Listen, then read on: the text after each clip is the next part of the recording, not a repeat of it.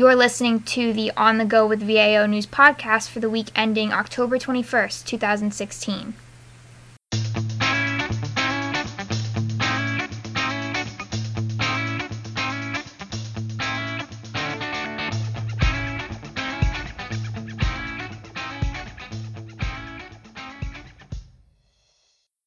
Hello and welcome to the podcast, a weekly recap of the top headlines from the daily acquisition news.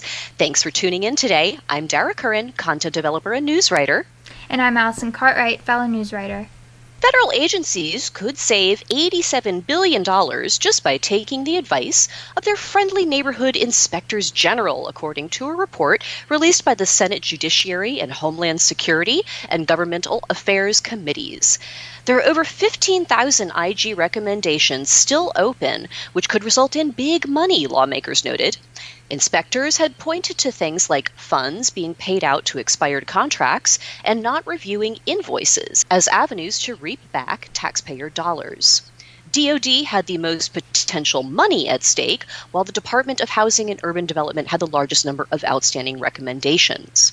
Committee chairs Ron Johnson and Chuck Grassley hope some of the issues identified in the report could be solved with the passage of the Inspector General Empowerment Act of 2015, which would, among other provisions, empower IGs to issue testimonial subpoenas to federal government contractors, subcontractors, and grantees. The White House has launched a new goal of having federal civilian agencies obtain 1 gigawatt of energy from renewable sources by 2021. The military in 2012 had started working on a collective goal of sourcing 3 gigawatts of clean energy by 2025. They are moving ahead rapidly on that, with the Navy already having met its 1 gigawatt goal, and that's nearly 10 years ahead of schedule. This new initiative rolls the environmentally friendly energy out to civilian counterparts and would involve installing renewable energy on federal land, using power purchase agreements for solar development, and procuring bundled green energy. The General Services Administration is racking up best-in-class contracting and acquisition designations. Its government-wide charge card contracts, the GSA SmartPay 2 and the forthcoming SmartPay 3, have been added to its list of contracts and vehicles to receive the designation from the Office of Management and Budget. This recognition means that GSA SmartPay 2 and 3 are good for federal use, with the vehicles already supporting over 350 organizations and agencies with charge card and payment services.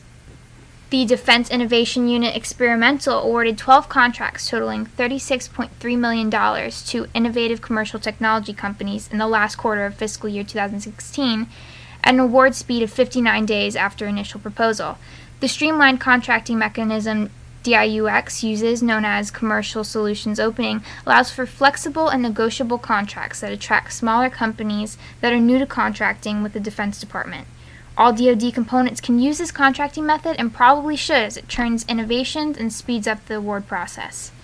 Defense Procurement and Acquisition Policy Director Claire Grady released a class deviation regarding competition for nonprofit organizations bidding on contracts for religious-related services at U.S. military installations. Effective immediately, contracting officers must not use any authorities for other than full and open competition to acquire religious-related services to be performed on U.S. military installations.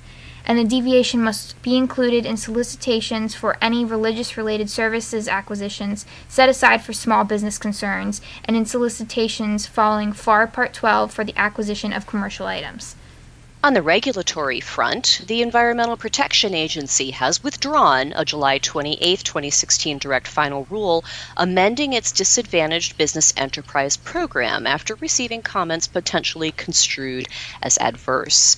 The agency plans to address the comments in a subsequent final action, but they are not going to offer another comment period. The original rule had revised Code of Federal Regulations Title 40, Part 33, and included things like establishing a self-certification platform, updating the exemption threshold for fair share negotiations from $250,000 to $1 million, and changing DBE reporting for all recipients to an annual basis.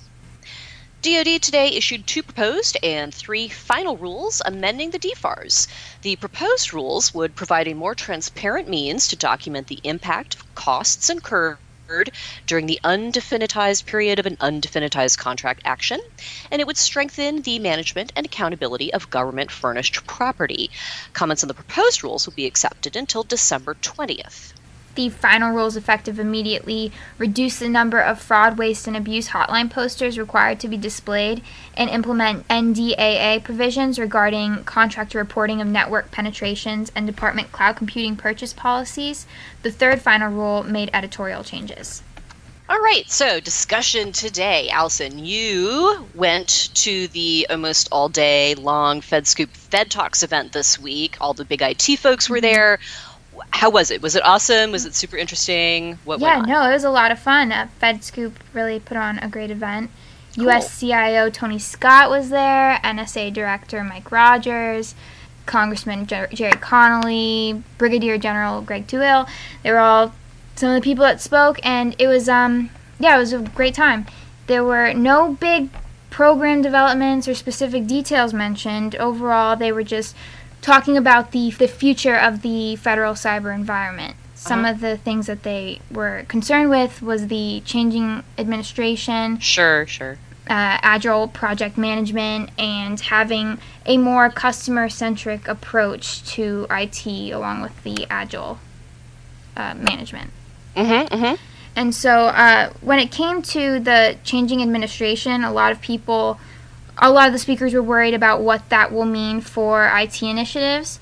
So Ann Duncan, the CIO of EPA, Congressman Jerry Connolly, and Laverne Council, the CIO of Veterans Affairs, they really stressed the need for continuity so that cybersecurity and IT modernization efforts already in motion don't fall by the wayside, and all the work that is already put in isn't wasted.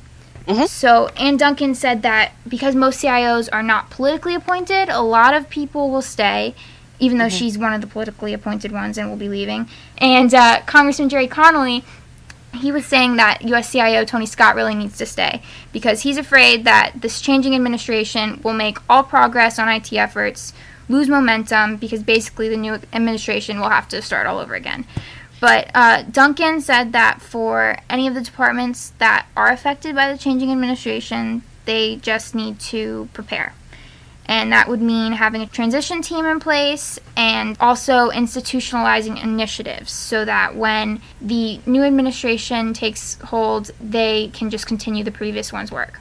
Absolutely. I've read before that the best insurance against having your existing projects derailed is to just document the living heck out of them. Bury people with paperwork and you scare them away from having to redo all that work, and they'll just be like, all right, carry on. So that sounds like that was a theory being perpetrated again there. So, okay, great. What else? Yeah, and so also Duncan wanted to assure everybody that cybersecurity is a bipartisan issue, so that no matter who becomes president, it will be a main concern for everyone. Sure. But so looking ahead, a lot of the speakers talked about the need for agile management, particularly U.S. CIO Tony Scott and President of RSA Security Amit Yoran touched on this in their speeches, that the way of doing things, this traditional paradigm of this is how we operate, this is our organizational structure, and these are our compliance requirements, in the end is going to make agencies more vulnerable to cyber threats and cyber inferiority. So Scott had a quote that I thought was really jarring, that the legacy systems and the organizational charts that many agencies bind themselves to are a dead horse that we need to dismount. Right, I read that in the article about it, and I was like, well, that's vivid. Well, I mean, it's true. So he said that in order to dismount this horse, CIOs really need to take risks with cyber initiatives. And we need to empower CIOs to take those risks, or they can't adapt to what the mission demands. RSA Security President Yoran, he mentioned that, and I thought this made complete sense, that our federal technologies are evolving, but that means so are our adversaries. And so if we don't want to fall, if agencies don't want to fall behind in the extremely rapidly changing cyber environment, then agile management needs to take place so we can stay one step ahead of cyber attackers and adversaries. Definitely, yeah. It's also one thing I was struck by when I was reading your coverage of the event.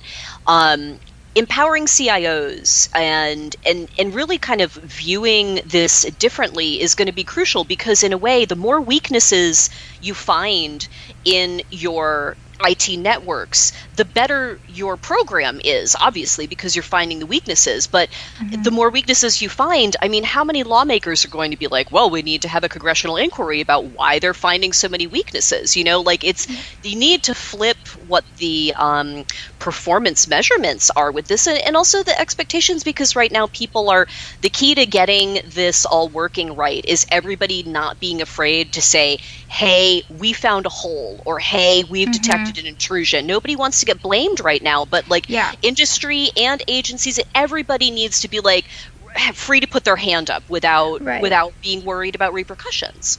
That was actually something that Congressman Jerry Connolly mentioned that I thought was a really good point to make, that Congress needs to not use, what did he say? I think he called it, he said political temptation for when an initiative goes wrong. So not yet CIOs are too worried about getting blamed for anything going wrong that they don't take these risks, and because they're not taking risks, they're not advancing in the way that they need to. Okay, so that's great, Allison. We're going to revisit this as the part 2 of this next week, because this event had just so much good information. We can't cover it all in one podcast sitting. So we will resume with the culture changes that they want to see happen next week. So anyway, we will sit with bated breath awaiting that. That's all for this week. If you're a government agency subscriber to the Virtual Acquisition Office website, you can read more about any of the covered stories on the same VAO page where you downloaded this podcast. So tune in again next Friday to catch up on all the latest developments from the Daily Acquisition News and Allison's part 2 of the Fed Talks event. Goodbye.